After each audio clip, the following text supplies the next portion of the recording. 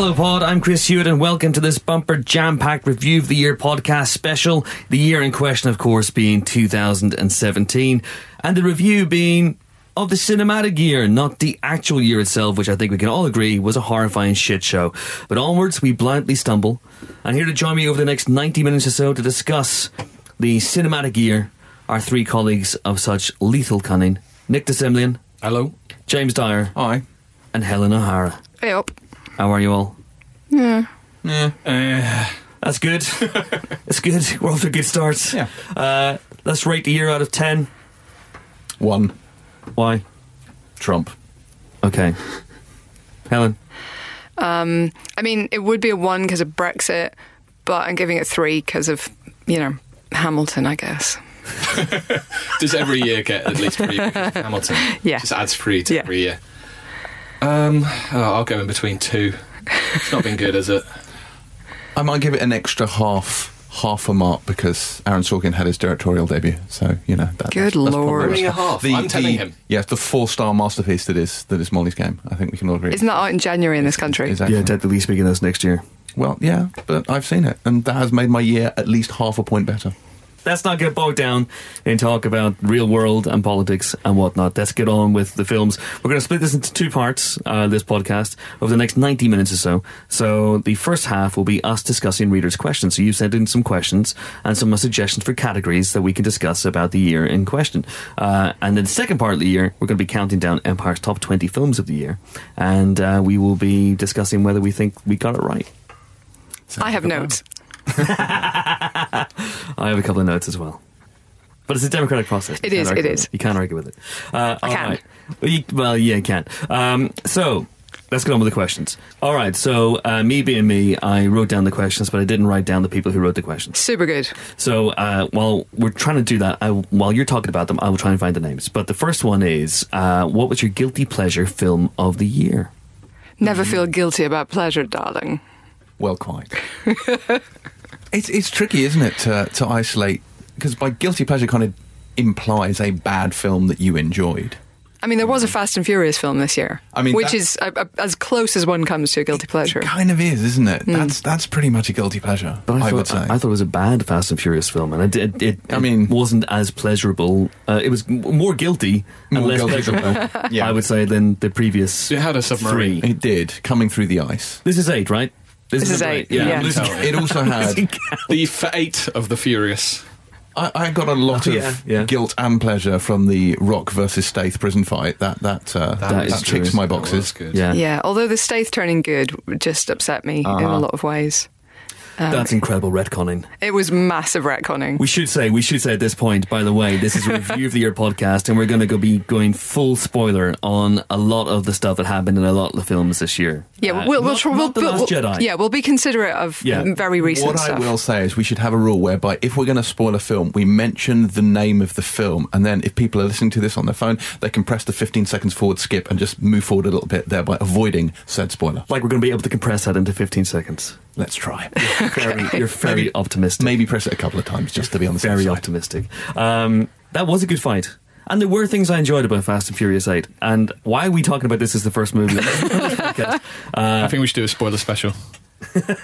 I would probably class... I mean, I feel guilty even suggesting John Wick 2 is a guilty pleasure. It's not. not. I think it's an epically good film. It's a pleasure. But I think the pleasure I get from it is guilty, because it's just watching him massacre people is kind of a guilty pleasure. Do you know what I mean? In the same way that, like, when you watch Taken, you're just like, yes, God, I wish I was you. It has that. Like, I want to be John Wick. Is that what you see, James, when you close your eyes? It's just Keanu Reeves slaying people. Well, in The Office, when we're talking and you just see me drift away for a second after you've annoyed me, what I'm envisioning is a lot of what happens in the third act of John Wick 2. A lot of gun fu. Yeah. What about Valerian? I had to look up the title, even though I covered this film for the magazine, and the City of a Thousand Planets. Not the Planet of a Thousand Cities. Luc Besson is guilty. We had no pleasure. No, there was pleasure to be had, just not as much of it as there should have been. That was the thing for me. I like a CG heavy film about little cute dinosaurs that shit magic pearls as much as the next person, but that particular one I think wasn't the best in that specific subgenre. I thought there were some great sequences in that, though. I thought the bit with the big weird alien king when there's a big banquet and everyone's bringing in food, and that was fun. That's demented. Yeah. I mean, Yeah. that I felt really like a enjoyed that. weird experimental sort of Belgian animation. Yeah. Arguably, The Mummy. I didn't dislike The Mummy. I know a lot of people do, and I can absolutely 100% see why. Yeah. But Tom Cruise was working so hard to be entertaining that I was entertained. I remember James, Chris, and myself sitting in a wasabi in a train station post Mummy and just shaking our heads. I don't think there was even much conversation. It was just. Tom Cruise was not the problem with the film. No, he was not. No. But there were problems. There were problems, I would yes. say he was the best thing in it by a country mile. Yes, he was, Like, yes. on sheer charisma, he stopped me from gouging out my own eyes and begging for undeath, and that in itself is something. Apart from there was some weird dialogue where it's all about how great he is at sex. Do you remember that? Yeah, that was odd. That There was some odd, like, he had clearly done a pass on it. Is anyone going to say Kong Skull Island? I mean, I did watch it again recently. There was It's fine. I just feel like there's about 20 characters too many in that film. There are too many. Yeah. And probably a few too many monsters. Some of the secondary monsters were fun. My problem is with Kong himself, because I love the Peter Jackson one. I think he has so much personality and charisma for like a big CG gorilla in that film. And I think in Skull Island, Kong is just a bit you don't really feel anything for him. Yeah, I agree. I think they went back to the classic design, but it just looks weird now. It looks really, really weird. And very unnatural in a strange way, even though the CG was obviously phenomenal. He does twat things with a tree. My favourite part of that film was Jordan. Is it Vogt Roberts? I can never remember how to say his name. Yeah. His honest review that he did. Did you see it? Yes, that was great. Geniusly self-effacing, really, really good, and also very accurate. Yeah. Yeah, it is indeed. He's a great guy. And I'm looking such forward a great guy. No, Such a great guy. Hey, Jordan, me and Geordie. He's a lovely man, and he's making Metal Gear Solid next, and I'm excited about that. But yeah, I don't think Skull Island. Are you saying this partly because you basically took a gap year with him? I mean, which was essentially your Travelled feature. round the world. This was the most extraordinary jolly. It was Nick's travelogue, sponsored by Kong Skull Island. Where did you go? How many continents did you straddle? With Only the giant 3. I mean, they let didn't me even get go my to passport Antarctica. Hawaii, Australia, and Vietnam. Good Lord. And I went to someone famous's birthday party, but I'm not allowed to say who. No, you're not. That's right. You're not allowed to say who. He's not allowed to say who. And I had a asked not to dance talk off about it. with Why are you not let us say who? Did you I sign was just- an embargo? It didn't. It was made of cake. Yeah. No, I was just asked not to. You were asked not to. Yeah. All right. That was back in the day. Maybe it's all right. Maybe I can. I don't know. It was Tom Hiddleston. Anyway.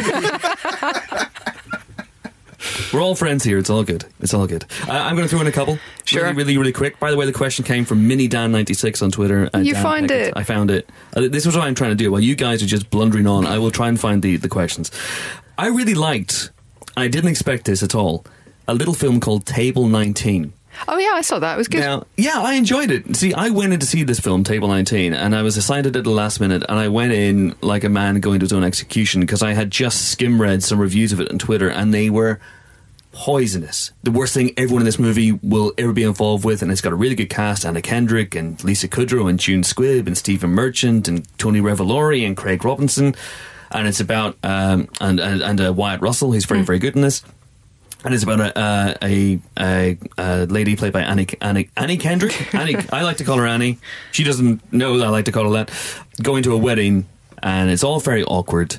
And she gets stationed on the table near the toilets with all the dregs, all the people who are like the last minute invitees, and they're stuck by the bogs, and they bond and they have a wonderful experience. And I thought it was really fun, and it's really, really surprised me. So Table 19, and also there is Captain Underpants, which I saw on a plane recently and made me laugh more, I think, than any animated movie this year. Wow. It's really good, really funny. I have been railing against Nick Kroll, and 2 films this year he's in, and he made me laugh in both. And I'm shaken to my very core. I know loads of people think he's amazing. I've always struggled to find the funny in Nick Kroll, but he's very funny in a couple of moments in The House, which is better than you might imagine. Yeah, I watched that on a plane. It was good. Yeah, it is. Well, it does some interesting fun. things. Yeah. And it's quite funny, and it's quite hardcore in a weird way. And he's very funny as well in Captain Underpants. So do check that movie out as well. Right, should we move on to another question? Yes. Right, okay, here comes another question. Are you ready? Are you ready for another question? Right, yeah, just go on. Come on. I've lost the questions. Oh, good Lord. Oh, here we go! Which film can you see becoming your go-to film for 2017? And by that, the film that you will watch as a succor after a terrible day at the office, and you'll go, I want to watch this film now and feel better about my life. Geostorm. I genuinely don't think anything has brought me more joy this year in the cinema than the scene in Geostorm in which Gerard Butler and Jim Sturgis, who are both playing Americans, I think. Allegedly, yes. They have a conversation. Gerard Butler's in space, Jim Sturgis is on Earth, and they have a conversation, and then Jim Sturgis goes, "Hang on," and he replays it on a video screen, but he takes out some of the words. Oh, that's right. That is the greatest scene. It's a code-breaking scene. Yes, and it's glorious. His brother, Jerry Butler, because Jerry Butler is so super smart that he can communicate to his brother in a code that only his brother will understand, and his brother then gets someone to edit out different words, leaving only the key words of Jerry's message. It is an extraordinary scene. How the hell was that not your guilty pleasure? Hours will seem like days. Guilty pleasure, greatest movie, go-to movie, all of the categories, really. This is a Geostorm. This is a review of the year 2017, but it's also going to double as a Geostorm spoiler special. Forensic detail. Really, it's Geostorm the movie that you're gonna sit down and watch and cuddle up with on the sofa. Absolutely not. Brawl in Cell Block 99. I think maybe my serious answer is probably Baby Driver. I've watched that 6 times now. You're kidding me. I really like it. 6 times? 6 times I've seen it, yeah. 6 times? Yeah, Sure. yeah. What a year for you. You've been to Hiddleston's party. That was last year. Oh. But, yeah. Oh, did he not invite you back this year? No. Oh, it's the man. sole point. What did you do? What did you do? That's the part we definitely Yeah, all the can't. cake. Baby Driver. It's probably going to be one of the funnier, less challenging superhero-y movies like Wonder Woman or Spider-Man Homecoming or Lego Batman for me. Interesting. I will probably go back to those more often. Or John Wick 2. I mean, I've been back to John Wick like a lot. Like sometimes you just come home and you're like, I want to watch somebody shoot people in the head. And, who else do you turn to? Helen, I feel that we're really bonding on this podcast. We have much more in common than I ever dreamed. I'm slightly nervous this podcast is going to turn into a gun foo. I mean, frenzy. I'm going to say Thor's got to be one of Chris's, and I only say this because you've already seen it more times than I will ever see it for the rest of my life. I haven't seen it as many times as Nick has seen Baby Driver. Really? 6 times. Correct yourself. You saw Thor 6 times, didn't you? Yeah, I've seen 4 times. 4 Ragnarok. 4 Ragnarok. And Okay. I should also say that 2 of those were for work. One of those was for Q&A, where I was hosting with Taika Waititi, and the 4th one we went with my my drinking game buddy, my wife. I haven't seen it for fun since. I don't think I've seen anything more than 4 times this year. Saw Wonder Woman Bit of a 4 light one. times. Again, Yeah, a lot of that's that was for work. Yeah, 4 is my maximum, I think, this year. Yeah. I think comedies are more rewatchable. I've seen Dunkirk Mm. twice, both at first thing in the morning, because the press screenings were at IMAX, so you had to watch it really, really early. This was a year where you needed comedies, and I think that's why just you want to rewatch the comedies. It's a shame that most of the comedies then just didn't live up to expectations. I mean, I think it was a pretty bad year for comedies. The House was roundly derided, and did really, really badly at the box office, but I quite enjoyed it. Helen, I know you liked Girls Trip, but I didn't hate, Girls Trip was alright. I haven't seen it yet. I'm waiting to see it. It's coming out soon on DVD. Very, very soon, yeah. And I otherwise Baywatch was a complete write-off, a complete disaster. Jumanji, which we'll talk about in the regular podcast, is Jumanji's quite fun. I enjoyed that. That was somewhat of a redemption for The Rock for me, but I think I'm going to try desperately to make it that it doesn't become just me saying Paddington 2 for every category, but Paddington 2 is the movie that I can just see myself curling up with that and a hot cup of cocoa and Werther's Originals and my little blanket and my euthanasia kit, and it's going to be fun. Have a fun time with a marmalade loving bear. Excellent. Yeah. That question came from @misk_Annie. Mine's Star Wars, by the way. Just throwing that out there. Obviously. Obviously. You're going to wrap up warm with The Last Jedi. I am. Okay. Every day, forever. No spoilers, though. No spoilers. None. Okay, here's a question. MCU aside, with the collapse of the Dark Universe... Oh, this is more of a kind of exploratory question. Okay. MCU aside, with the collapse of the Dark Universe and Justice League underperforming, was 2017 the year when cinematic universes died? And is this a good thing? So how many of them died? Well, died is a strong word. Just that the DCEU hasn't died. It's just limping on eternally, as it always has done. This is from Ian 999. It's got one good leg, which is Wonder Woman, and then all its other limbs are maimed in some way. Yeah, it's basically the Black Knight from Holy Grail. It's a mere flesh wound. Your arm's off. No, it isn't. Come back. I'll bite your legs off. I lost your Cyborg movie. No, I haven't. I don't. I mean, even the Dark Universe is continuing in a sense, isn't it? They're still going to do the Bride of Frankenstein. Continuing in the sense that it's not continuing. Yeah, it's basically. So hang on. So Bride of Frankenstein, is not the Bill Condon film is not happening. It does not appear to be happening. Really, in its current form. This isn't the death of a cinematic universe. This is the death of hubris, though, isn't it? Because there was no cinematic universe. You don't get to make one film, whack a logo on the front, and say we've launched a dark universe. It's like, especially a shit film. Do you know what I mean? It's like, no, please have some humility. Actually, baby steps. Do something good. Build on it. Don't just incredibly cynically say we would really like a load of money. Well, at least they had a nice time shooting that photograph. Well, yes. Actually, no, they were all done. That was all done separately. So probably, yeah. Yeah, so they never even met. Well, I mean, the Lego cinematic universe is arguably still going strong. Ninjago and Lego Batman this year.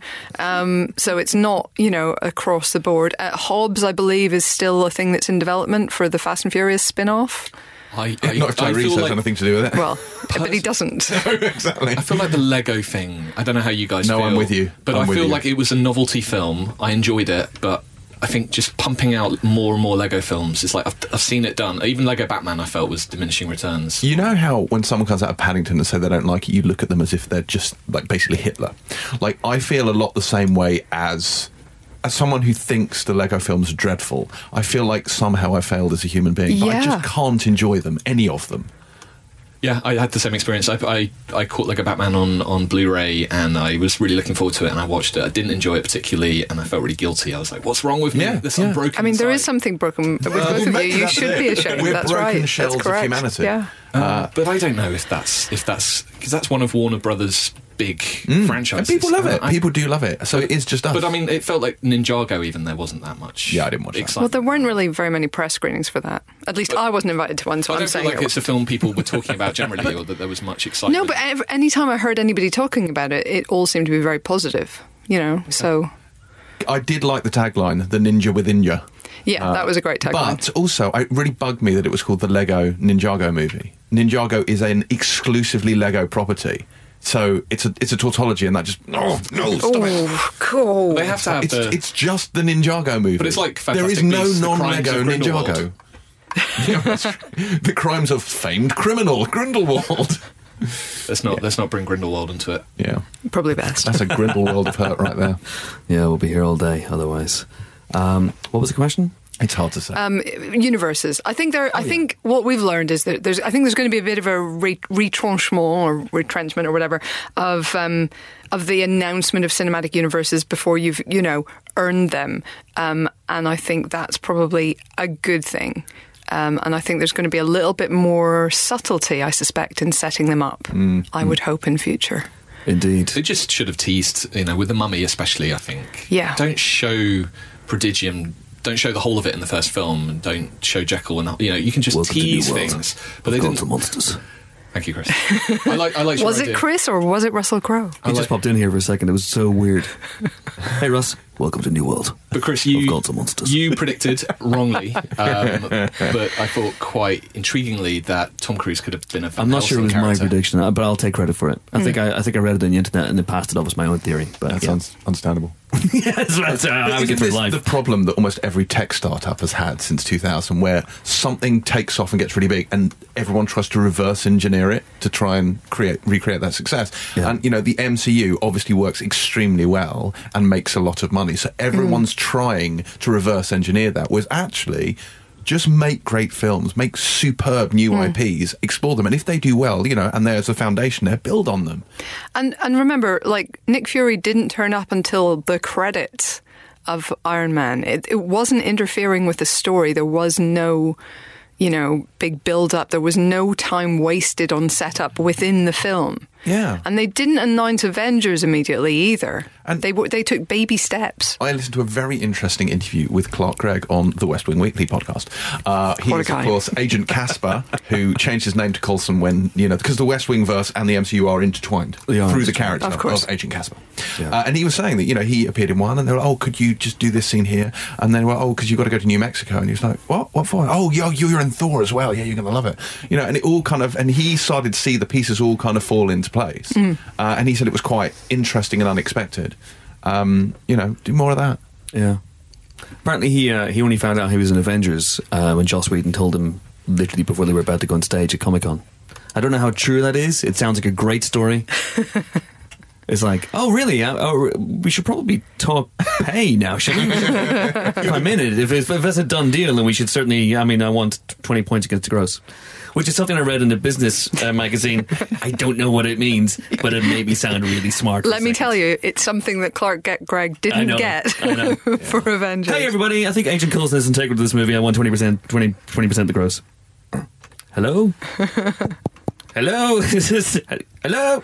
All right, okay. So that's that question dealt with. Okay, here's a question from @xleaserx, who's very funny on Twitter, and you should follow her. So, which movie were you honestly surprised you enjoyed? I was a bit worried about Jumanji and The Greatest Showman, actually, towards the end of the year. I wasn't sure if either of them were going to be great, and I had a really good time at both. This is going up after the 20th, right? So I can say that. This is going up, yeah. And I really, really enjoyed both, and I have now got The Greatest Showman soundtrack on repeat. Here's the thing, so do I.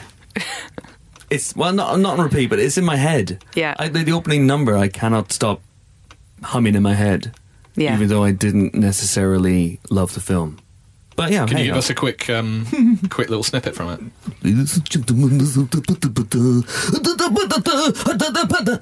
I don't know the lyrics. This is apparent. But yeah.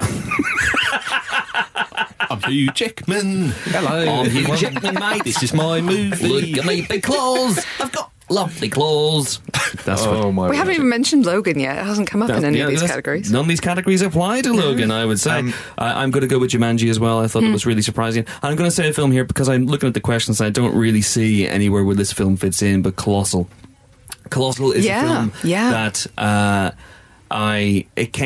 there are lots of films this year that came very, very close to making my personal top 10 and just fell away. And Colossal is one of those. And I thought it was absolutely fantastic. It is, totally not the film I was expecting. If you don't know what it is a film where Anne Hathaway plays a woman who finds that she is responsible for materialization in South Korea of a giant monster. A kaiju. A kaiju, to be precise. Okay, thanks, James.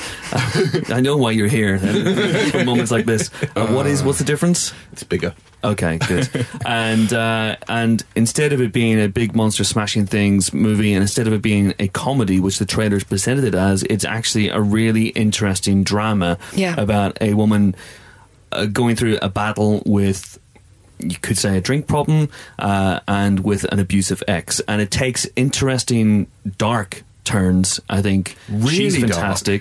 Jason Sudeikis is great in this as well. Best performance, I would say. Yeah, I would say so. And it's really, really great. I am, as we speak right now, going to retcon my top 10 list of the year and put that in it. And the reason I'm going to do it is because the 4-star masterpiece that is Molly's Game, as you pointed out, is out next year. So the 4-star masterpiece that is Molly's Game will have to come off my list and into next year's. 3 stars! 4-star masterpiece.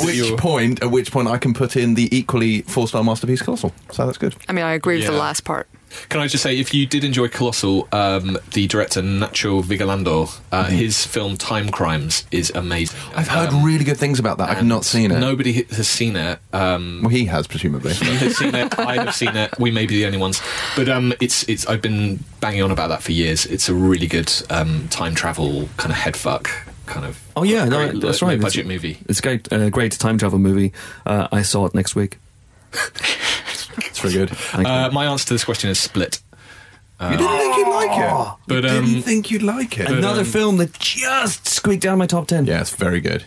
Yeah, very I mean, to be honest, I wasn't completely surprised. I liked it because by the time I saw it, I'd heard a lot of good things about it. But it was really nice to have a genuinely really good Shyamalan movie. Although I quite like The Visit. I'm going to go with The Beguiled, actually, in this category, because I sort of went to see it because I thought it would be good. You know, in the same way that you have, you know, wholemeal bread because you think it'll be healthier a little bit. But it was hilarious. It's absolutely hilarious. And Colin Farrell's brilliant in it. And he's also brilliant in The Killing of a Sacred Deer, and it is amazing to look at those two Colin Farrells next to each other and reflect that they are the same man at roughly the same age. Did either of them turn into Johnny Depp? No, which is a good thing because, quite frankly, that is a downgrade. Colin Farrell's so good. He's so good. He's got a lot of... When he came on the scene, he was denounced by many as just a pretty boy. And he's so much more than that. And yeah, you're right, he's very, very good in both of those films. Mine would probably be God's Own Country. Mainly because, you know, a film about northern farmers is not something one would naturally think would fall into my wheelhouse. And doesn't even have Aaron Sorkin. Well, do you know what I mean? Aaron Sorkin didn't write it. You know, it's set up north. It's quite rural. There's no lightsabers. I mean, there's very little sort of gun fu in it. I mean, but anything north of Watford, and you begin to have like a panic attack. You're not wrong. Yeah. It's not. And I went to see it, and genuinely one of my favourite films of the year. It is high up on my list of top 10. I thought it was so good. And I came out and I was I felt like a better person. I felt like Phil de Semlyen would have been incredibly proud of me for seeing that and liking it, given that it had a budget less than 100 million. Similarly, The Florida Project, which I think is one which I really, really loved, but Phenomenal child's film. eye view of essentially a council estate near Disneyland is not, or Disney World, I should say, is not necessarily something that I would normally queue to see, but I thought it was fantastic. Phenomenal performance from the girl in it, whose name is... Well, she's Mooney. Brooklyn Prince. Brooklyn Prince. She's fantastic. What a name. Yeah. What a name. I discovered yesterday that the young star of A Wrinkle in Time is called Storm Reid. Amazing. Storm. I mean, that's just a fantastic name. That's how you start your acting career, is you get called Storm Reid, and then your first film is opposite freaking Oprah. How is she not in a Fantastic Four movie? Well, I think this is interesting, because you're going to get a lot of kids now who are going to be named after comic book characters and named after people in pop culture, aren't you? So Logan Xavier. I would say this is an X-Men influenced name. I mean, I've always said to my wife that I would love to call, if we ever had a son, I'd love to call that son Logan or Raimi, and she says fuck off. Yeah, it's weird naturally. It's so weird. So I've settled for Carlito or Chewbacca as a backup. Carlito. I think she'll definitely go for Chewbacca. I don't think you'll have any problems there, Chris. Carlito, Chewbacca, Anfield Hewitt. Anyway, should we get back to the question? Sure. Did we answer that to everyone's satisfaction? I mean, do we even care? Yes, we do care. I apologise. Life was surprisingly good as well. I liked Life. Yeah. Which is great, because Life this year was actually not that great, but Life, the movie, was pretty good. Life found a way. Yeah, I was literally going to say that, yes. Especially the last 5 minutes, which were, I kind of think the ending of that film kind of made it. I would say it's probably the best alien movie of the year, which, given that there was an actual alien movie, is high praise indeed. That had a good ending as well. I thought Covenant had a lot of issues. I thought the way it ended was actually kind of brilliant, and I really enjoyed ballsy. the fact that it ended. The flute scene was the fingering the flute scene was exceptional. Well, that was sex scene of the year there. I think anyone who didn't see that ending coming at least 20 minutes beforehand wasn't paying any attention at all. It was telegraphed in a way that I'd almost never seen before. It was just, really? Yeah. This is what you're doing? No, okay. I'll do the fingering. Fnar. I mean, you know. All right, here's another question. This comes from @Adam Fowler ITV, who is Adam Fowler, who works for ITV. And he asks, your best and worst moments with interviewees this year would be good. They always give me the lols. Thanks, Adam. Oh, there are a few of these. Have you had any worsts? I've had a couple of them. I had a very stressful time in Will Smith's hotel room. Specifically the bathroom. Wow. Did you know you were there? He wasn't there, but this was at Comic-Con. What were you doing in Will Smith's bathroom when he wasn't there? He had a suite at the Hard Rock Cafe, and I was going over to interview him and the rest of the Bright cast. Yes. And the guy in the lobby, I said, I'm here for Will Smith, and the guy just went, yep, and took me straight up to his room. Didn't ask any more questions, so I went up. And then they were doing a quick photo shoot, but there was nowhere to do the interview. So I was panicking and I was running around, and the only place I could do it, somebody suggested I do it on the bed, like we all lie down on the bed and do the interview. So I said, no, I'm not going to do that. So I panicked and I thought the bathroom is the only place where we could do it. And it was incredibly stressful because there was a TV that I couldn't turn off. This is classic de Semlyen. We're trying to find the remote control. Were either of you using the toilet while this interview happened? No. Kill two birds with one stone? No. Okay. No, there was no... so it was probably the most stressed out I've been this year. Where were people sitting? I had to find chairs and take them into the bathroom. Good Lord. It worked out okay, but it was unusual. So that's pretty good. Yeah. That's pretty good. I mean, in terms of bad ones, I think I've mentioned it on the podcast before. My Donald Gleeson Last Jedi interview was pretty excruciating. Oh, yeah. It was, we're 13 minutes in, and he'd been so frosty and so difficult. And I couldn't work out why he was being so difficult and so, hostile. And then I mentioned something about the Last Jedi feature, and he just went, "Oh man, I'm really sorry. I've made a complete balls of this. I've been waiting for you to ask about Winnie the Pooh. I just thought you were being a cheeky fucker asking about Star Wars." He thought it was a Goodbye Christopher Robin interview. And after that, he was lovely. But that was most of the interview, just him going, "No, yes, no, no." Yeah. Hey, he was good in Goodbye Christopher Robin. That's a movie that I thought was going to be dreadful. Actually, that's one I was really surprised by, because I thought it was going to be completely saccharine and awful.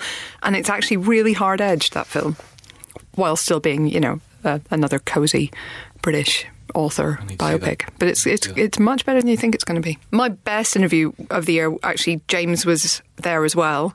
And it was Keanu Reeves for John Wick 2, which was absolutely phenomenal. Now, I've talked about this before, but Keanu Reeves is the person who, I don't know why, starstrikes me the most. Yeah. Completely starstruck. And this time, at least, I was braced for it. I'd interviewed him before at this point. I was prepared. I was armoured. I was able to hold it together during the interview, I think, mostly. I don't really know. But he still got it. I don't know what it is, if it's charisma, if it's just the fact that I fancied him when I was 13. I don't know. But you don't know.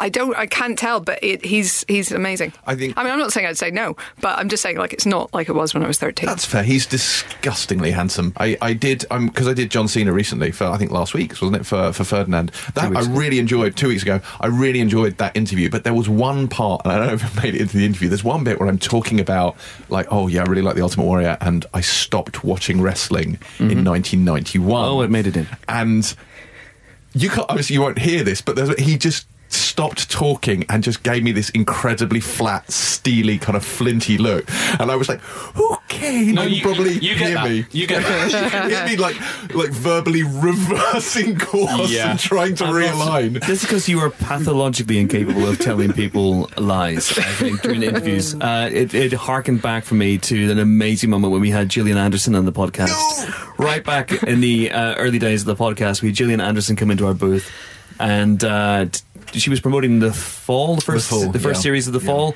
and Jimbo here, who has no filter, went, "So I watched your TV show, The Fall, Gillian, and it surprised me because it's actually quite good." Inference being, everything you've done since X-Files is shit. See, the worst part of that wasn't even that. It was when I then brought up slash fiction, X-Files slash fiction, and she shut me down, and completely oblivious. I pressed on with it twice. She continued, and then in the end she just gave up and talked about it. But clearly didn't want to. I was like, the bit with Skinner and Krychek and... It should be said, she was absolutely lovely. She was one of the nicest people. That was a few years ago. And she hugged us at the end of it. But she turned up, she just came in a taxi, took us to Starbucks, bought us coffee. Yeah, and then when we did the podcast, we tried to wrap it up, and she went, "You got somewhere to be," and then carried on. No, and we did it for another half an hour. So then the other part of this, which I don't think we've ever mentioned on here, is the podcast booth was very small and very cold when we got in. So we turned the heat up, and by the end it was A, a sweatbox, and B, there was a very pungent kind of body odour smell in the room, and it was incredibly overpowering. It wasn't Gillian. It wasn't Gillian. And then there was hugging at the end, and it was like, "Oh God, I don't want to hug you. This isn't good." I'm blaming Tombs for all of it. It was definitely you. This year, we do a kind of series in the magazine where we get directors together. So we ask one director, which other director would you most like to talk to? And this year we got together Paul Feig. He picked Richard Curtis because he loves Love Actually. And so we got them together in LA, and they had never met before. And it was just really lovely kind of seeing them just chatting and cool. making plans to hang out. And so that was nice. So, I felt like I should have got a cut. Some kind of matchmaking service. I met Al Gore this year. That was very, very exciting for me. That's pretty cool. I felt so out of my depth in that interview. It was like, here's a serious, proper human, not a film person, a man who was, let's be honest, elected president, and who knows an awful lot of stuff. And I'm like, yes, the environment is good, we should save it. Oh God, cars are bad. And yeah. Please don't ask me to explain why any of this. I don't know. I think I styled it out. Well done. James Mangold for Logan also I thought was really fascinating. He was really good fun. Yeah, a lot of fun. I interviewed him again for the magazine and for the viewing guide, and he started the phone by going, Chris, haven't I fucking talked enough about this goddamn movie to you already? What else can I say about it? So that was fun. A shout out to my brother Phil, who went out to the Mojave Desert to hang out with Dale Dye, who is the toughest man in the world. He's the guy who basically makes movie stars do press-ups. And apparently there were a few dicey moments during that. I mean, there was a moment where the photographer asked him to, if he would pretend to pull the pin out of a grenade with his teeth. And I mean, Dale Dye just gave him a 1,000-yard stare and basically he came very close to killing him. But yeah, he survived that. That's a great article. That was actually a very good article. I enjoyed that a lot. Yeah. This is the year I finally interviewed Stephen King.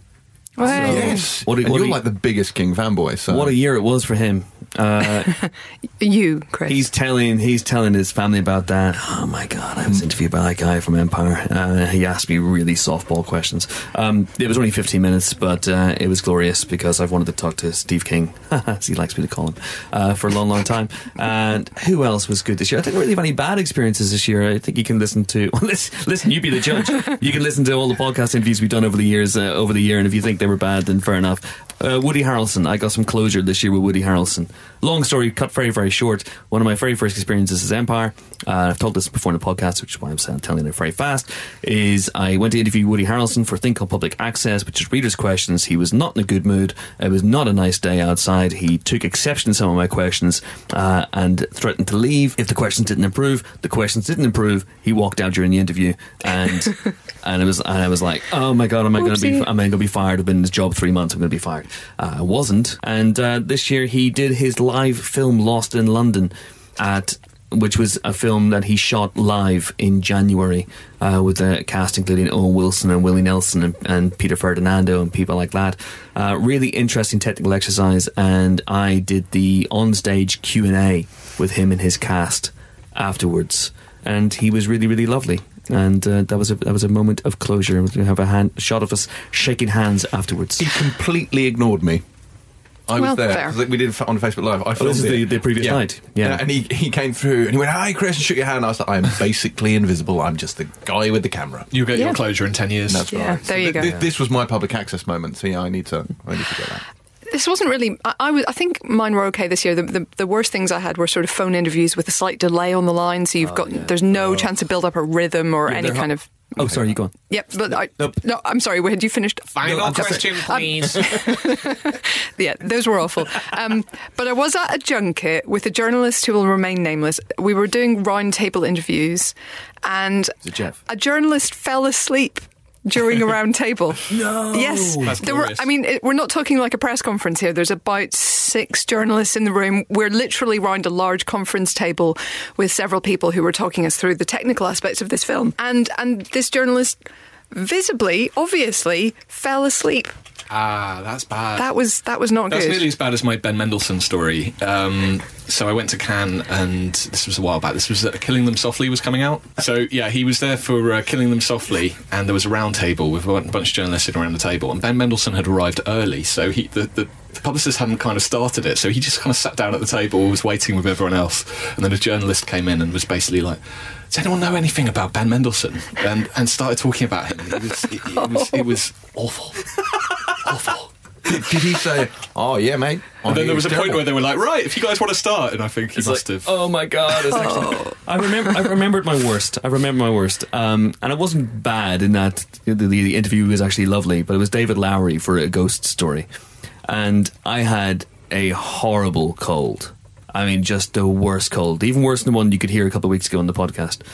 Laid me out for a couple of weeks actually, and there's a moment I actually thought about including this in the interview when we did it. There's a moment where I have a coughing fit that lasts for 3 minutes. And he's in the middle of a really, really long answer. He's a great guy, really verbose, really articulate, and he was giving this fantastic answer. And you know, you can feel the cough coming, you can just feel it tickling in the back of your throat, and you're going, oh God, I'm going to go. But I can't, I've got to wait for him. And so he finished his answer. And the second he finished his answer, I went... to the point where I couldn't speak anymore. I came up for breath.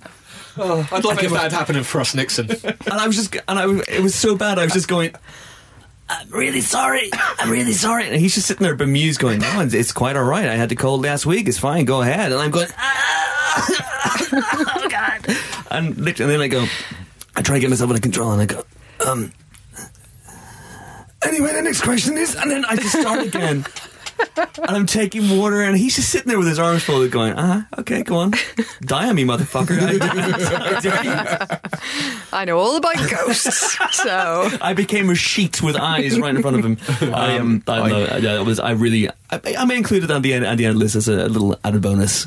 I did Damon Lindelof for The Leftovers this year. Anyone who hasn't seen The Leftovers should do, but essentially the premise, if you haven't seen it, is like a portion of the world's population just vanishes. They depart. No one knows where they've gone, and the world kind of goes on without them. And we did a massive talk about the entire show right the way up to the finale. The final question of the interview, and David had been fantastic.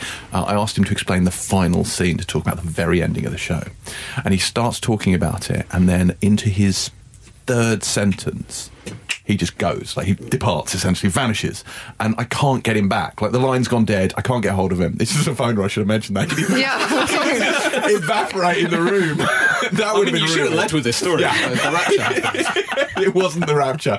No, we were on the phone. I lost him, and I spent nearly 40 minutes trying to get him back, trying to get him back on the phone. It was incredibly hard. I thought, it was the last question. He's probably just gone off doing other things, but bless him, he did hang around, and he did call me back eventually. And when we got there, he was like, man, I literally talked for 10 minutes. Oh, no. I opened up about the ending of the show in detail I never have done before, and he goes, and I can think of nothing more appropriate than the fact that you departed one sentence into it.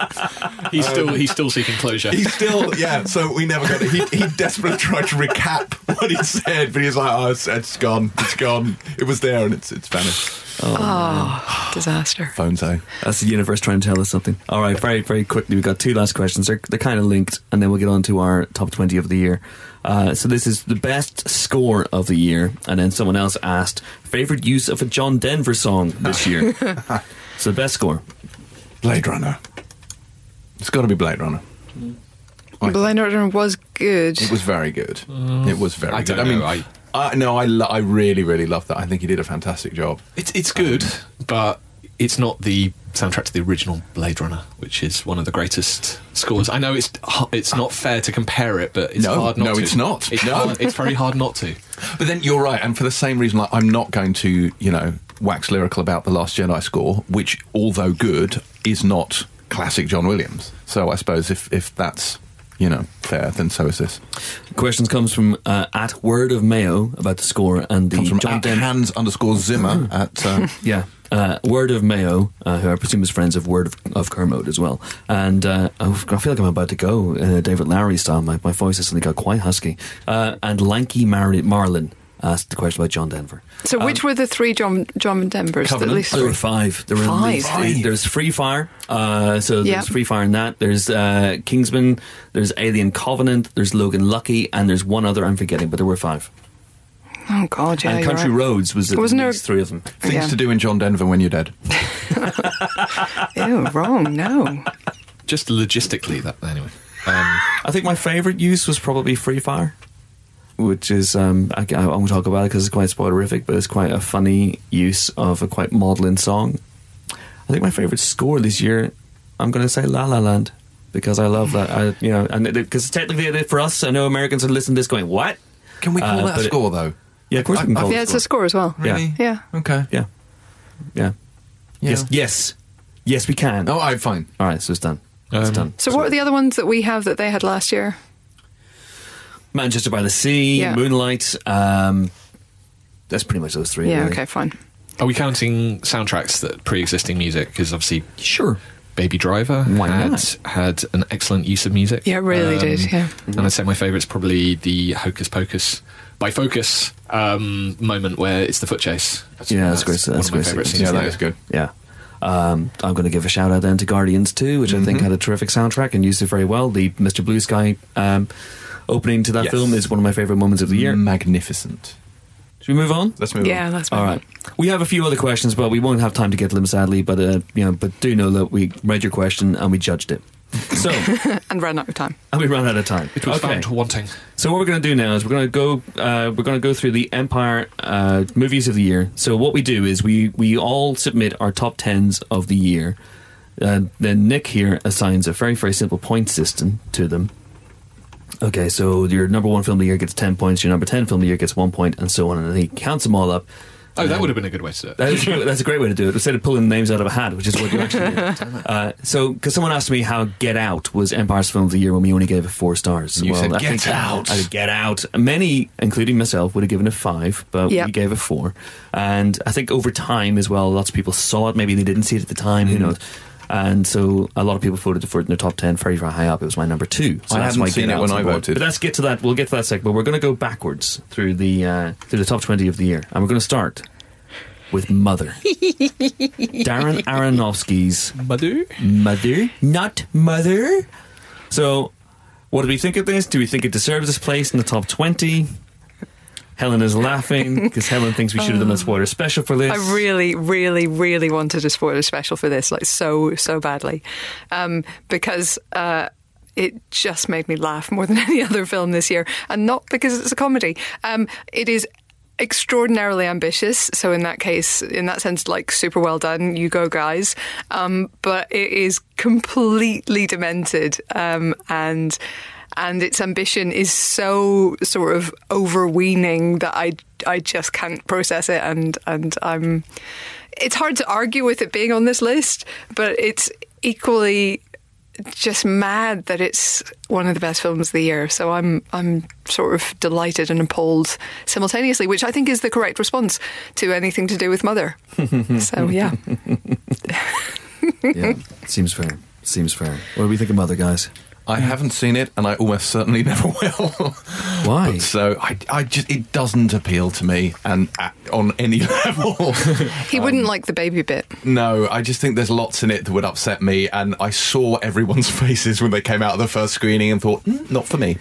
Somebody suggested that maybe Darren Aronofsky's had a really terrible house party at some point. I get that in my head, because it's just people coming in a house and like breaking stuff and stressing out the guy who owns the house and the lady who owns the house. Yeah. And I found it. I'm kind of glad it got made because it's so weird, but Yeah. I found it incredibly stressful, and I don't think I'll watch it again. To be honest. All right, fair enough. So that's Mother, now 20. So a lot of people liked it. 19. This one surprised me. Actually, this is on the list. The Lost City of Said, and yes, I'm going to say said because it's about British people, and they say said, not see. Said. This is James Gray's movie about Percy Fawcett, played by Charlie Hunnam, and his doomed expedition, it's historical, not a spoiler, to find a lost city. Are you surprised by that? I'm surprised by this being on, because I didn't think that many people had seen it or connected with it. Yeah, well, the people who did connect with it really did. You know, someone like Robbie Collan at The Telegraph, I know it was his film of his lifetime, I think, never mind the year. But it is very thoughtful, and it avoids the easy sort of answers that you might expect of a film like this. And it is a pretty good, I think, portrayal of obsession and... yeah, just that drive to know and to find out and to prove other people wrong, which can lead to greatness, or in this case, complete disaster. Great performances, not just from Hunnam, but also from the likes of Robert Pattinson and Tom Holland as well, right? So, you know, good cast all round. But yeah, it's just so unexpected.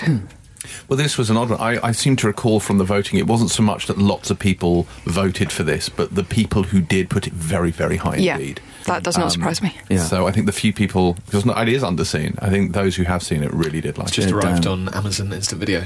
There you go. There's a plug for Amazon Instant Video. There we go. If you have it, watch it. Other streaming and download services are available. But don't have. But don't have this. The Lost City of Said. You can watch The Lost City of B. It's interesting because we also got this year we got Jungle, which was the Daniel Radcliffe film, And Jungle is massive. in which a British actor. I'd argue that's not necessarily the case, but this is the better film, I would say. Yes, I don't think that's a controversial No, opinion. it's not. I reviewed Jungle. It's definitely not controversial. Daniel Radcliffe is excellent in Jungle. Jungle is not excellent for Daniel Radcliffe. And this is definitely the best Charlie Hunnam performance of the year. What were the other King ones? Arthur, Legend of the Oh, Sword. God. Oh, yeah. Remember that? That was this year. Actually, do you know what? That's one of my top scores of the year. It's a really phenomenal score. Number 18 on the list, The Florida Project. Yes. Yeah, brilliant. Very, very, very good film. Although, again, slightly polarising. I think some people did not enjoy it, shall we say, in the office. I thought it was magnificent. Why? It's great. It is. It's fantastic. I think if I were to level any criticism at it, is that, and I don't even know if it's a criticism. I think it to some extent lacks the courage of its convictions, where it starts as an entirely child's eye view of a scenario, and as the film progresses, your point of view shifts away from Mooney and more onto her mother. I think that's necessary, because I think you can't explore certain themes from the child's point of view, and I think you get echoes of it without ruining the film. There are very certain themes which are deliberately child's eye view, so you don't understand what's happening until quite later on. You're like, Yes. ooh, and that's quite shocking.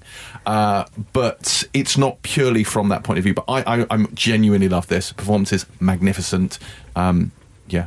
And Go yeah, and see it. Sean Baker absolutely delivering on the performance of on the promise of Tangerine, even more so this time. I think it's a phenomenal film. Willem Dafoe again, really, really good in this. Great, yeah, got a lovely character. Golden Globe nomination the other day. Hopefully Yeah, he gets well nominations deserved. at some more serious award shows soon. Indeed. Okay, so that's The Florida Project, which is fantastic. We gave it 5, didn't we? 5? I think I did. You did. Okay. Helen gave it lots of stars. Lots In fact, and lots of some of the stars. stars from Helen's Molly's Game review probably got misplaced. Nope. And probably need to be moved back. Nuh-uh. If you want to hear James and Helen arguing about Molly's Game, by the way, which I think you can, because it's not embargoed, I'm guessing, Yes, I hope. you can. Embargoes be damned. Listen to the podcast that went out on December 15th, which weirdly hasn't yet been recorded, but I know they're going to argue. So it's going to be fun. All right. What are we at? Number 17? Am I right? Yeah, number 17. Assassin's Creed. Now, I'm a bit surprised by this one. I think you're reading it wrong, Chris. Sorry. Raw. Yeah. What is it good for? Smackdown. So that's some John Cena humour there for you. This is vegetarian biopic Raw. Yes. Yes. This is the French coming of age movie about a young girl who discovers a taste for flesh. And I would throw this in as well with another foreign language movie, coming of age movie called Thelma, which I think got overlooked by quite a few people. And it's about a young girl who discovers that she has telekinetic powers, and as she begins to fall in love with another young lady, those powers blossom, and not always for good. Both of these are really, really great. And this one is particularly gory, particularly raw. I thought it was an average year for horror, but that was a very, very good entry. Number 16, and this may be surprising. It's good it's in the top 20. I'm surprised actually it didn't make the top 10. Baby Driver. Yeah, I'm surprised it isn't in the top 10 as well. Astonishing editing, soundtrack, as we've already discussed. Really good performances. And just so unlike anything else we've seen this year, which I think is a good thing. Is it wrong that I'm disappointed Edgar's making a Baby Driver 2? Like, I feel this is a perfect standalone, not experimental, but just bold, original movie, and I feel that somehow that could be lessened by trying to duplicate. But maybe he'll do something, I think, not even a maybe, he will do something clever with it and something different, I think, so we'll be okay. It's very kind of tonally confident, and he's moved away from comedy. It's still got lots of funny stuff in it, but it's also got very good dramatic stuff in it, I'd say. And I really like the last 25 minutes when it kind of kicks into when John Hamm breaks bad. Number 15, Manchester by the Sea. Now this, of course, is the first of the holdovers, because we get the Oscar films by and large in January and February which is why our list has things like La La Land and Manchester by the Sea on it. This film absolutely destroyed me. 100%. My like weaknesses are men in plaid trying to control their feelings. People who blame themselves more than the world ever could, and parent-child death issues. So I was Holy gone. shit. This is the Holy Trinity This right is the there. trifecta right here. I was a complete mess in this film. It is a phenomenal film. No matter what you've heard, it will still, I think, hit you right in the gut. The scene between Casey Affleck and Michelle Williams Yeah. is just an extraordinary piece of acting and repressed emotion and devastation and guilt and blame and all those things, and it's absolutely That made me absolutely incredible. Yeah, that was one of the scenes that made me cry. Really? It's an amazing scene. And she's not in the film that much, but that scene alone is astonishing. Yeah, Yeah. so For good. both of them, but especially her. So good. And number 14, it's a slightly different film, is War for the Planet of the Apes. Yes, indeed. The final part of the trilogy, which is very disappointing, because I thought this would be talk about universes, but I thought this would be an ongoing thing, and so I was disappointed to feel that this is just 3 and done. But I really liked War for the Planet of the Apes. It was not so much with the war in it, but there was a lot of emotional punch to it. It looked incredible, and if anything demonstrates the state of the visual art at this point in time, it is that film. And it had poo flinging. It did have poo flinging, and I think really any film is significantly improved by that. Is it, but... Yeah. If you have any poo, fling it now. I liked it very much. I didn't love it quite as much as some other people, to be Yeah, honest. nor did I. Nor did I. I wasn't It wasn't on my top 10 list. didn't feel Matt, Monkey haters, satisfying. all of you. trilogy capper to me. They're apes. The librarian would be proud, Helen. Weirdly, I'm going to completely contradict myself. I thought it was the best of the trilogy, but it still wasn't anywhere near my top 10. I agree that it's the best of the trilogy, and I think it is excellent, and you are all idiots. Good, excellent. Well, That's settled. great debate there. Glad we've settled on that one. Number 13, Unlucky for Some. And this is a movie I think would have been much higher had more people seen it at the time of voting. Amen. Paddington Assassin's 2. Creed, no. Assassin's Creed. Assassin's Creed for everything. Paddington 2. Paddington 2 is slightly like my Hunt for the Wilder People of this year, in the sense that I have recommended it to everyone I've spoken to, I think, since I saw it. Like people in shops, like everybody. And no one has complained that they didn't like it as a result.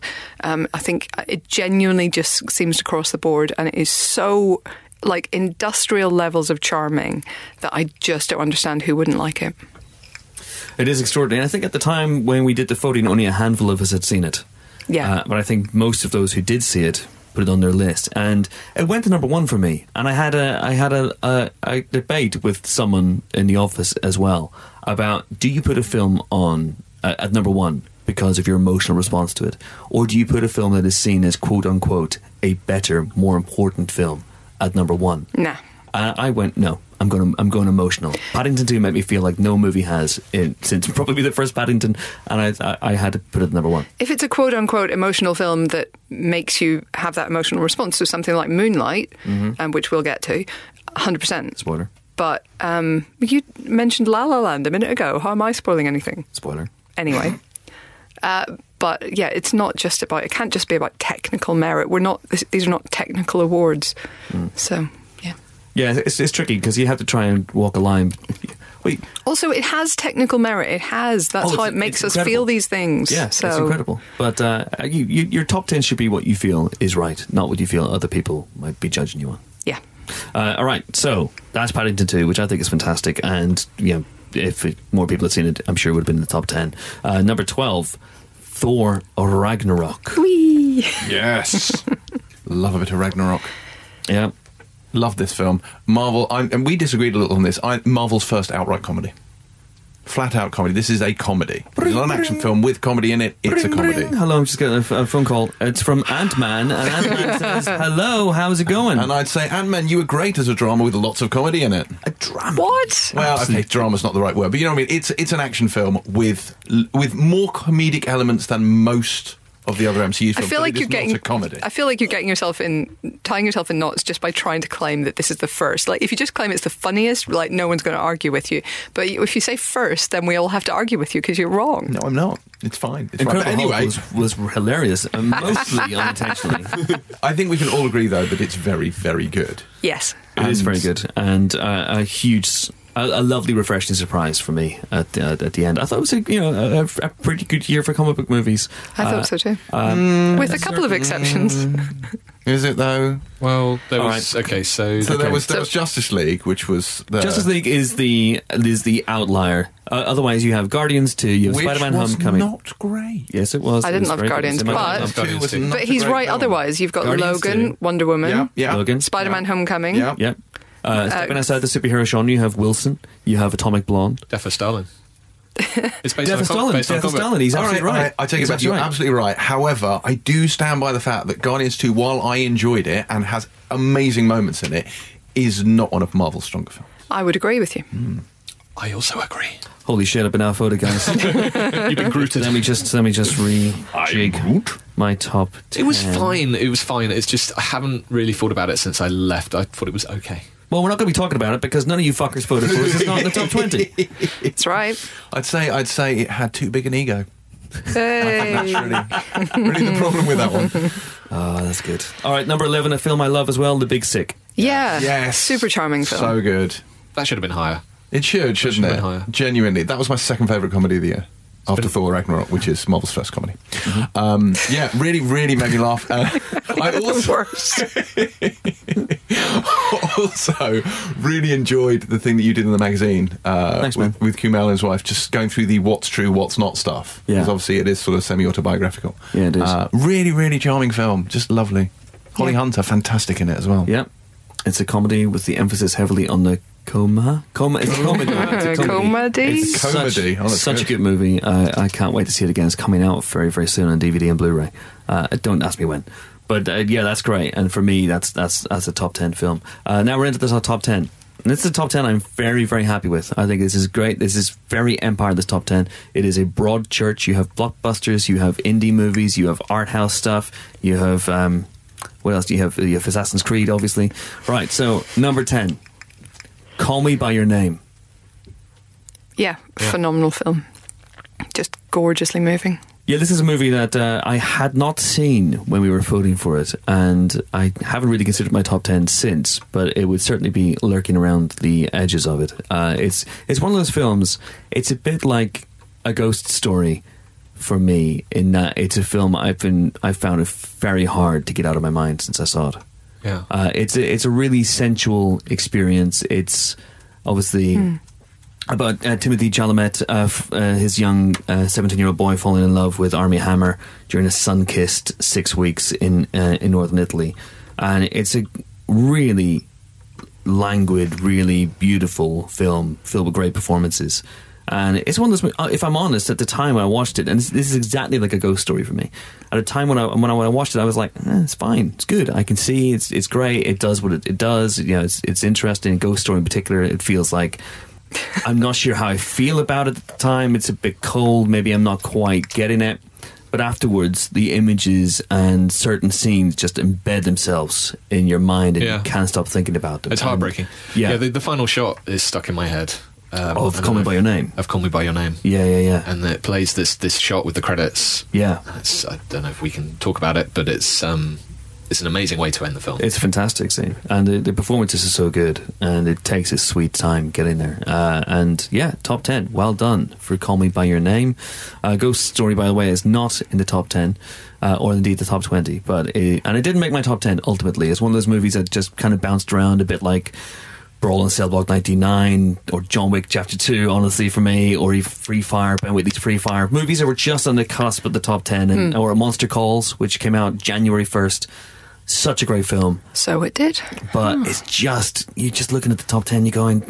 Was Silence January 1st Silence as well? was Jan 8. That nearly got on my top 10. Really? Yeah, I thought that was really, really impressive, actually. Yeah. I mean, yeah, for a film to live you that long, Monster Calls is one of the films this year that absolutely destroyed me. Yeah. January was a fantastic month because it started off with Monster Calls, Silence, Manchester by the Sea, and then Moonlight comes in February, and you're just basically getting your emotions kicked around in like the saddest month of the year. It's super important to hydrate during January when seeing these kind of films.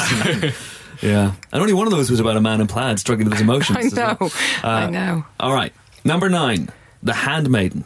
This was my number 1 of the year. Was it? Really? Gosh. It was. I really like this film. Park Chan-wook, great Korean director, and just I don't know if you guys have seen it, but just this brilliantly kind of tangled plot. It's based on a book that originally was set in Victorian Britain, and they've moved it to Korea, and it's about a man and a woman who are trying to basically con this rich lady into marrying the guy so that they can get her money, and it's you don't want to know much more about it than that, but it's really This is really without a doubt the second best story about handmaids this year. Second the other best one was about- tale, you might say. The other one was yes. about handmaiden, which is very different. But it's got a very erotic octopus in it. I mean, that old That's trope. all you need to know. And if we were in the habit of naming podcasts, that would be the name of this one. So, The erotic The octopus. erotic octopus. There we go. But yeah, it's very kind of Tarantino-y in a way. It's a good film. Go It's see a it. great film. Go see it. Yeah. Hey, you know where it's available, Nick? You know where it's available? You know where people can see it right now? Right I genuinely now. don't. It's an Amazon Instant Is Video. it? Is it on It is. Amazon? It's an Amazon Prime. Other Did you know streaming that? services. Other streaming services are available, but none of them have The Handmaiden. Well, some of them might, but just on VOD rather than... This is true. Yeah. Number 8, Logan. Yay. Love a bit of Logan. Which bit? All of it. Especially, although weirdly, the last shot obviously being my favourite bit, which I will not discuss for those few people who've ridiculously still not seen this amazing film. I've got claws and I'm going to use them. Yeah, it was an unexpected musical number. Amazing in colour, amazing in black and white, as it turns out. Yeah, really beautiful. Did you see Logan Noir, Lynn? Obviously, Yes. judging from what you just said. Yes. Yeah. Yes. Where did you see it? Well, we had a screening of it. Did we? Yes. Were you not there? No, I was not there. Oh, there was. Yes, there was an Empire screening of it. They put Sadly, it on. I was up a mountain in Nepal at the time, but I did see it at... Humble brag. There you go. One of the Pauline anecdotes. Logan I did see it Noir. later on Blu-ray. It's beautiful. It is. But it's just a great film, and I think it takes a superhero, material and then just treats it differently to anything we've seen before. It treats it with a seriousness and a weight that we're not used to seeing, which also works. And I think... Bring, bring. Sorry, I'm just getting a phone call through here. Hello? Hello? Oh, hello, Spawn. Oh, no, wait. Wrong number. Yeah. It was Michael Jai White. He got confused. Yeah, as I was saying. But no, I just think it's beautifully acted by the three principals, principally. But I just really like it. It's interesting. I think there is a kind of Logan effect going on in Hollywood at the moment because it showed that you can take a big franchise and go small. This won't work for everything. Not everything should be, dark and end up with the way this ends up. But when it's done well and it's done right and it's done for the right reasons, I think it works brilliantly. Yeah. And he's right. Not everything. We can't keep escalating the stakes. Yeah. And I think the best superheroes films right now are the ones that realise that and tailor their story to the characters. So that's why Justice League. Yeah, I mean, because that's the main problem is they're just doing it over and over again. Like, it has to be the world blowing up. Yeah. It has to be about characters first. These are character Exactly. stories. Spectacle is a symptom, but you should. But character is the disease. Yeah, but character is a disease. Cobra is the cure. DC is the cure. No, Cobra is the cure for everything.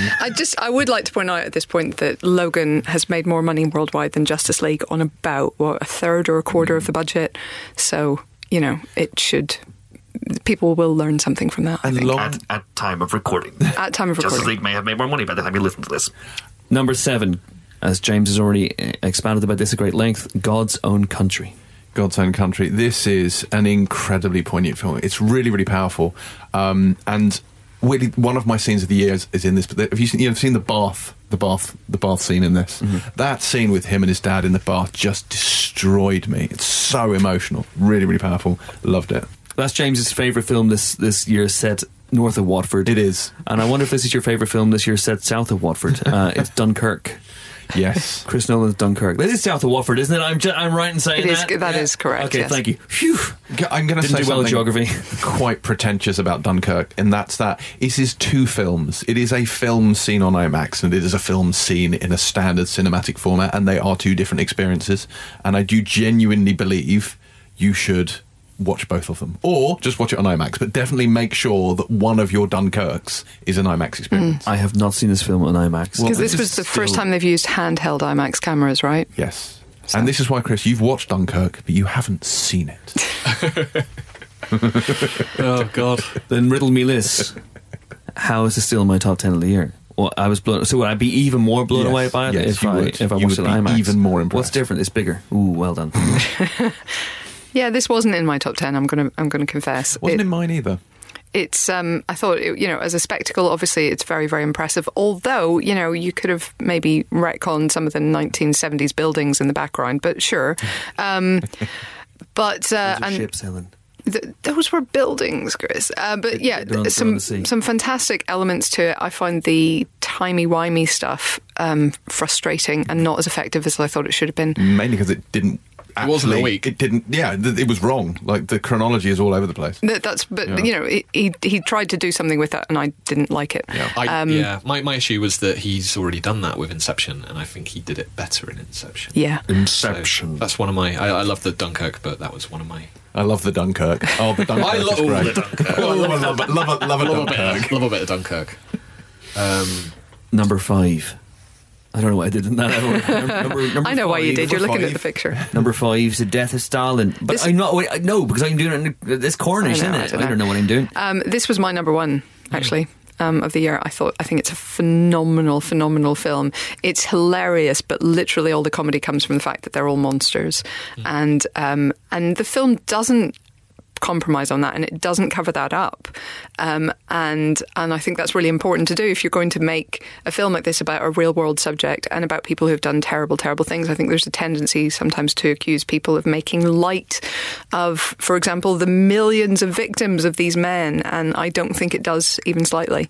It keeps the eye on the victims enough that doesn't happen.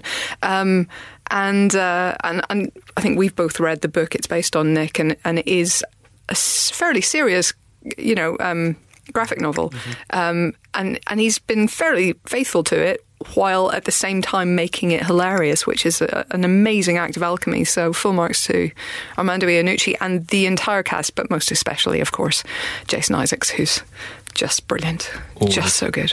It's this was like my 2 or 3 favourite comedy of the year by far. Yeah. Just so funny, but does have dark moments, like you say, and walks that line very delicately. But just watching this bunch of actors together is just amazing. Having Michael Palin in there, Paul Whitehouse. It's like an incredible ensemble cast. But yeah, I've seen it a few times. Simon Russell Beale as well. My God, he's so good in it and so terrifying. Yeah, very dark character. But I mean, just to have the kind of the balls to do a comedy about this subject. Yeah.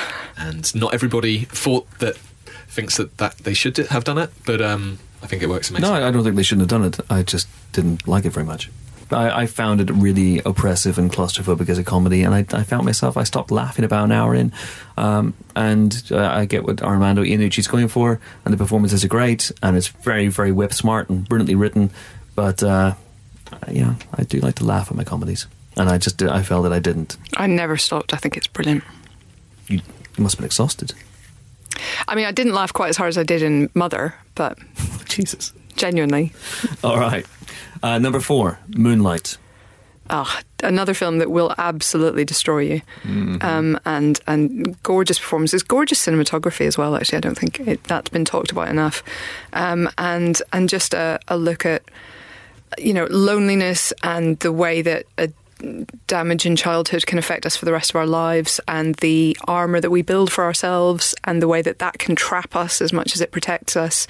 It is just a stunning film, practically plot free, but you don't miss it. I just think you're so wrapped up in this one man's life, and absolutely haunting, gorgeous, wonderful film. Hell of a year for movies about gay relationships and gay themed movies. Certainly 3 here in the top 10 alone.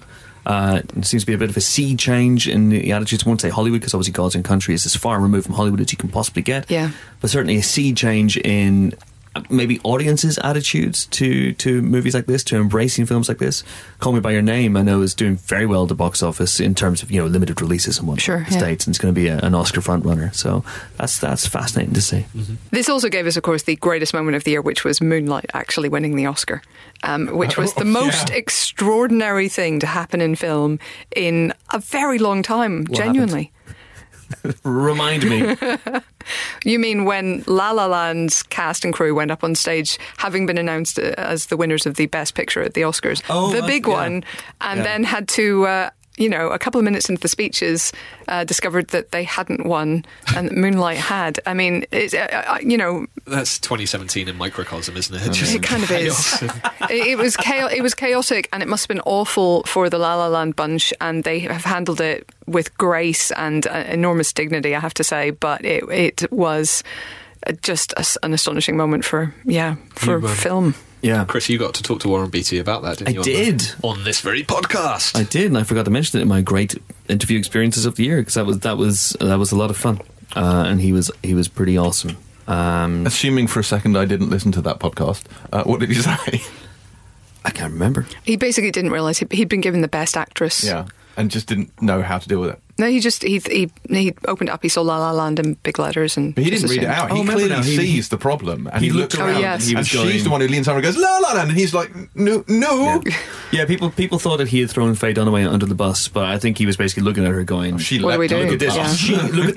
Look at the tape. She was driving. She doesn't look at him. No, she doesn't. She looks at the card and just announces this it. grin, Yeah. just staring at the camera. Why are you taking so long, Warren? Oh, La La Land, and he's like, oh God. Basically, they were both put in a position they should never have been in by the accountants. Yeah, that's right. Yep. As are we all at one point or another in our lives. That's all true. All right, so one of the year's biggest moments was Moonlight unexpectedly beating La La Land. Moonlight at number 4. Number 3, La La Land. Is that right? Can we just double check the count on that one, please, Nick? It's correct. It is correct. It is correct. Nick has verified. I've done all the accounting. Don't worry, guys. Faye Dunaway has just texted me. She says, yes, it is in fact La La Land at number 3. Dunners. You've got her on your phone as Dunners. Nick de Semlyen and de Semlyen accountants are responsible for this. La La Land is number 3. Helen is overjoyed at I this. think this is a plus key. Carry on, sorry. The problem with La La Land my is calculator. it's fantastic, and we spent the whole of January playing the soundtrack and getting excited, and now 12 months in, I'm just a bit done. Do you know what I mean? But it is fantastic, and if it had come out this month, I'd still be singing the songs. Yeah, sure, fine, whatever. I am still singing the songs. Yeah, it has many good bits, so... I'm glad that you're magnanimous enough to admit that after 12 months of was it the I Hate La La Land blog? If you want to go to Helen O'Hara. Do you have a website? I should do, shouldn't I? No, I don't. It seems like an awful lot of work. Yeah. But Okay. but it would be HelenO'Hara.com/I Hate La La Land, obviously. All right. So speaking of films that wouldn't be in your top 10. It was not in my top 10 now. Our number 2 film of the year wouldn't be anywhere near my top 10. It Nope. is Blade Runner 2049. You are a hater, aren't you? I'm not a hater. Cold, heartless shell I'm of not a man. hater. I'm a shrugger. I'm a shrugger. This movie is Chris one shrugged. giant shrug. Very pretty shrug. Yeah. Very well photographed shrug. Big up Roger Deakins. Yeah. Woo woo. Yes. The Deke was on fine form. He was. But then I'm not a fan of Blade Runner. So, yeah. It's no Spider-Man Homecoming, is it, right? I appreciate the original Blade Runner. I appreciate many things, although not all things about this. Don't love either, and really didn't love this. So Wow. All right. Okay, people who love the film, defend it. Go. Yeah. Go. Why is Blade Runner 2049, which is a movie I know people freaked out over, on number 2 on our list? I enjoy the colour orange. Well done. Okay, number 1. It's got a lot of great stuff in it. It is. got I mean, a lot of great stuff in it. it's a mood piece, though. It's not a narratively driven film. It I'd argue there's sounds too much beautiful. plot. Too much plot, I'd argue yeah, there's I'd agree. Too much plot in it, definitely. I That's one of didn't its feel that's one of that its at problems. all. It's Did too you find it hard to plotty. follow? It's too plotty. I It is hard. Of course, it's hard to follow. For me, it was more. I must admit, I didn't find it hard to follow at all. I really enjoyed just the sense of place, the sense of being, the sense of time. I really found myself just inhabiting that movie throughout the duration of it, and I liked that it was ponderous, and I liked that it was slow. And it obviously helped that we saw it in that glorious IMAX screen. I'm not on commission it with could have been. IMAX. It's just more, this no, but it does look great. It's The never going to Empire look Podcast better. is Yeah. brought to you by Amazon Video and IMAX Cinemas. I mean, it's just a stunning experience. I came out and just thought that was just amazing. Plot-wise, really, the plot, I followed it fine. I was a little indifferent to it. I almost think that almost wasn't what I wanted from it or what I got from the film. Yeah, that's because there's too much plot. Yeah, they did. Robin Wright's character did not need to be in the film. I thought that was. Robin Wright needs to No be reason. in every film, but yes, I see what you're saying. The character of Love I thought was a bit of a generic martial arts fighting villainess. I don't know. I there were bits of it I didn't love, but there are some amazing sequences. I think the scene where he goes back and has his baseline test. Oh, interlink. It's one of my favourite scenes of the year. Cells interlinked. Amazing. But yeah, I'm definitely going to watch this film a lot. I can tell. As indeed will Chris and Helen. I think we've agreed. Oh, so sure. That's good. Mm-hmm. You're going to love our Blade Runner 2049 supporter special, which we are doing. We are doing a Blade Runner 2049 supporter special because finally we got an interview with the director Denis Villeneuve. Nick did that a few weeks ago. We're holding that for the film's DVD and Blu-ray release, which will be at the end of January. Haven't recorded it yet, so who knows? Maybe I'll watch it again for that, and maybe I will love it, and my opinions will be transformed. Could be. Let's hope. Maybe in 30 years' time I will love it. Who knows? Who knows? But there you go. Number 2 film of the year is Blade Runner 2049, and number 1 film of the year, Get Out. See, interestingly, you said you didn't think it's been much of a year for horror. And yet, a horror film is our number 1 film of the year. There hasn't been maybe the number of some of recent years, you know, the It Follows, the Babadooks, the Girl Walked Home Alone Well, It at Comes Night. at Night got a lot of buzz, didn't it? Like, lots of people were bigging that up. I must admit, I was a little underwhelmed by that. We had It. We did It have was it. good, yeah. We did have it. Lots of it. It Comes at Night. Huge. It just Made a is. lot of money for a horror film. And I'm really excited to see who they cast in the next one. But we had Raw, which is a horror film. Yeah. Yeah. I think it's been a great year for her. Annabelle Creation. Do not forget about Annabelle Creation. How could you? How good Life they- is a horror film, I'd say. Yes, Dark- it is. The Dark Tower, which isn't a horror film, but It's horror. It's horror. It was horrifying, yeah. Yeah. Baywatch. Jesus. And yeah. No, this Get Out I saw very recently, so I didn't vote for it, but I mean, it really is very, very good indeed. Would it have been in your top 10?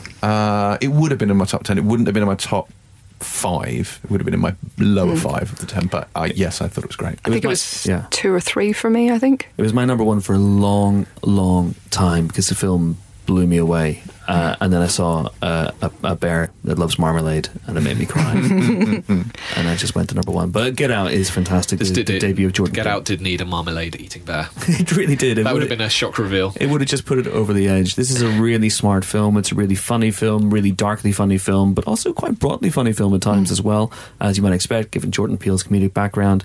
But it's a very dark film, quite scary, quite gory.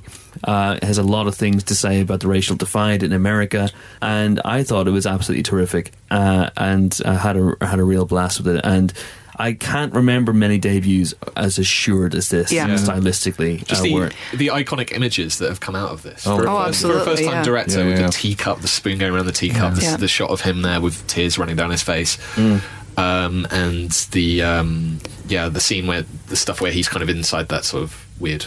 The sunken place. The sunken place. That's what I'm looking Sunken for. place. Just for a guy who's making his first film to come up with that image. Yeah, that was astonishing. The other thing is, I watched this recently with a big audience of young people, and there's a moment where a police car draws up, and the reaction in the cinema was astonishing. And I think it's fascinating the way that the film plays with your expectations, and in fact the differing expectations of what a police car means to white people and black people. And you get to the point in the film when that car turns up that you think you know what's going to happen, and you're terrified.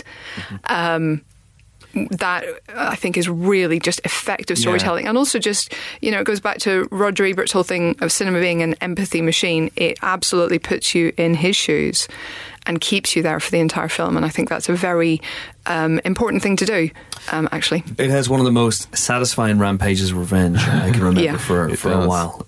It's a really great film, and Jordan Peele, you know, I think it's going to maybe not be in the Oscar conversation, which is a bit of a shame, but it still might be in there. I mean, it'll be in the best screenplay category at the very least, I would hope. It'll hopefully get a nomination there, but I would say Daniel Kaluuya is really, really great in this. He is, yeah. And as is the entire cast, it's some of my favourite scenes of the year. There's one of the great reveals of the year. We haven't really talked about that in the podcast.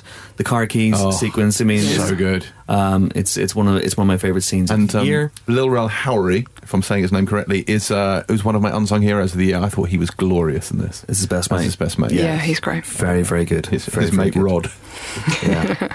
It is a cracking film, so Get Out, and we'd be fascinated to see what Jordan Peele does next. Now, something I should point out at this stage, the best films of the year list was done before The Last Jedi came out. So The Last Jedi is not on this list because none of us had been able to see it when we did it. The Last Jedi will be added to our list of the year, and will have been added to it before this goes out. We made our list before the Flatliners remake. Also true. And Jumanji, Welcome to the Jungle is and The Greatest Showman. 3. But if you want to see that's going to topple the top 10s. definitive final list, it will be on the website. So go and have a look. Would it be in your top 10? Would The Last Jedi be in your top 10? Without a shadow of a doubt, yes. Where would it be? Me at number 1. 'Cause it's Star Wars. I mean, it would be at number 2, maybe after the 4-star masterpiece that is Molly's Game. I think that's probably right. Good Lord. It didn't even come out this year. And you're wrong. Oh my God! If Aaron Sorkin wrote and directed a Star Wars film, you'd be just salt, would you? You'd just be Kylo's Game. Oh, it'd be amazing. Helen, would Star Wars be in your top 10? Do you know what? I'm not sure. For reasons that we'll get into when we discuss it a bit more. But I had a lot of issues with the storytelling in the end of the ending of the last sort of third of the last. Not even third, like sixth of the film. Yeah. I had some issues with the storytelling, and I think that might take it out of the top 10 for me. But then again, I mean, Wonder Woman made my top 10 despite me having issues with the storytelling there at the end. So, you know, it might well get in there. Nick, would Star Wars be on your list? It would. It wouldn't be right up the top, but it would be in there. If it had more porgs, I think it would have had a shot at number 1. But I liked it very much. I'm like Helen, I had a few issues, but we will talk about that later. We will. As for we'll make it to my top 10. I've just had a look at the list, guys, and I'm just moving around, just reconstruct it. Okay. It's number 11. Oh, no, it's number 11. It just squeaked by. And we are going to have a Star Wars spoiler special, are we not? We are going to have a Star Wars The Last Jedi spoiler special. We are. It is out on January 15th. Whether it comes forward or not, we don't know, but at the moment it is going to be January 15th, so do keep an peeled for that. And that is going to be with Rian Johnson, the writer and director of the film, spilling the beans on all the big revelations. Zombie Han Solo, Poor Gorgie, all the stuff that you really wanted to know about, it's all in there. So I'm very, very excited about that. We're going to wrap this up. But before we do, one film from all of you that is not in the top 20 of the year should be in the top 20 of the year. Well, Chris, it's funny you should ask. It's not out this year, James. It's not out this year. That's it. No. I'm going to say Wonder Woman, just because it probably gave me more joy than anything else not in the top 20 this year. And I thought it was really good. And I also think it's going to have a huge effect on Hollywood going forward. And hooray for that. I'm going to say John Wick Chapter 2 because I loved every minute of it. It's so good. Geostorm. Yeah, I'm thinking. Just kidding. The Snowman. No, Brawl in Cell Block 99. Oh, good call. Good call. A film which admittedly I had to watch in chunks because I was crying. Everyone watched that film in chunks. Wincing my way through it, but what a film. But Craig Zahler has become one of the main directors to watch, I think. And Bone Tomahawk was fantastic as well. And it's exciting. He's got another one out next year, Dragged Across Concrete, with Vince Vaughn again, and I think that's one to watch. Very excited by that one. And yeah, I'm going to go with Wonder Woman as well. It's the only film on my top 10 list that we have not talked about, and if I'm honest, I'm surprised it wasn't in the top 20. Yeah, me too. But actually, when I saw the list, very few people voted for it. I think you and I were the only ones who had it quite high up as well. The last 20 minutes is not good. Everything that goes before is fantastic and made me feel like I felt when I saw Superman the movie as a kid. So there we go. That is it for our review of the year. There's loads of stuff we haven't had a chance to talk about, but don't worry, there's always next year, right? Right? Yeah. Right, President Trump? Well, let's hope so. Right, Kim Jong-un? Got next year, right? Okay, we're all good. Everyone's good. Thank you so much for listening. Thanks, of course, to my star-studded panel of guests. James Dyer. Goodbye. Helen O'Hara. Toodaloo. Nick de Semlyen. Adios. And it's goodbye from me as well. We are off to celebrate the new year. I hope you do too in suitably responsible fashion.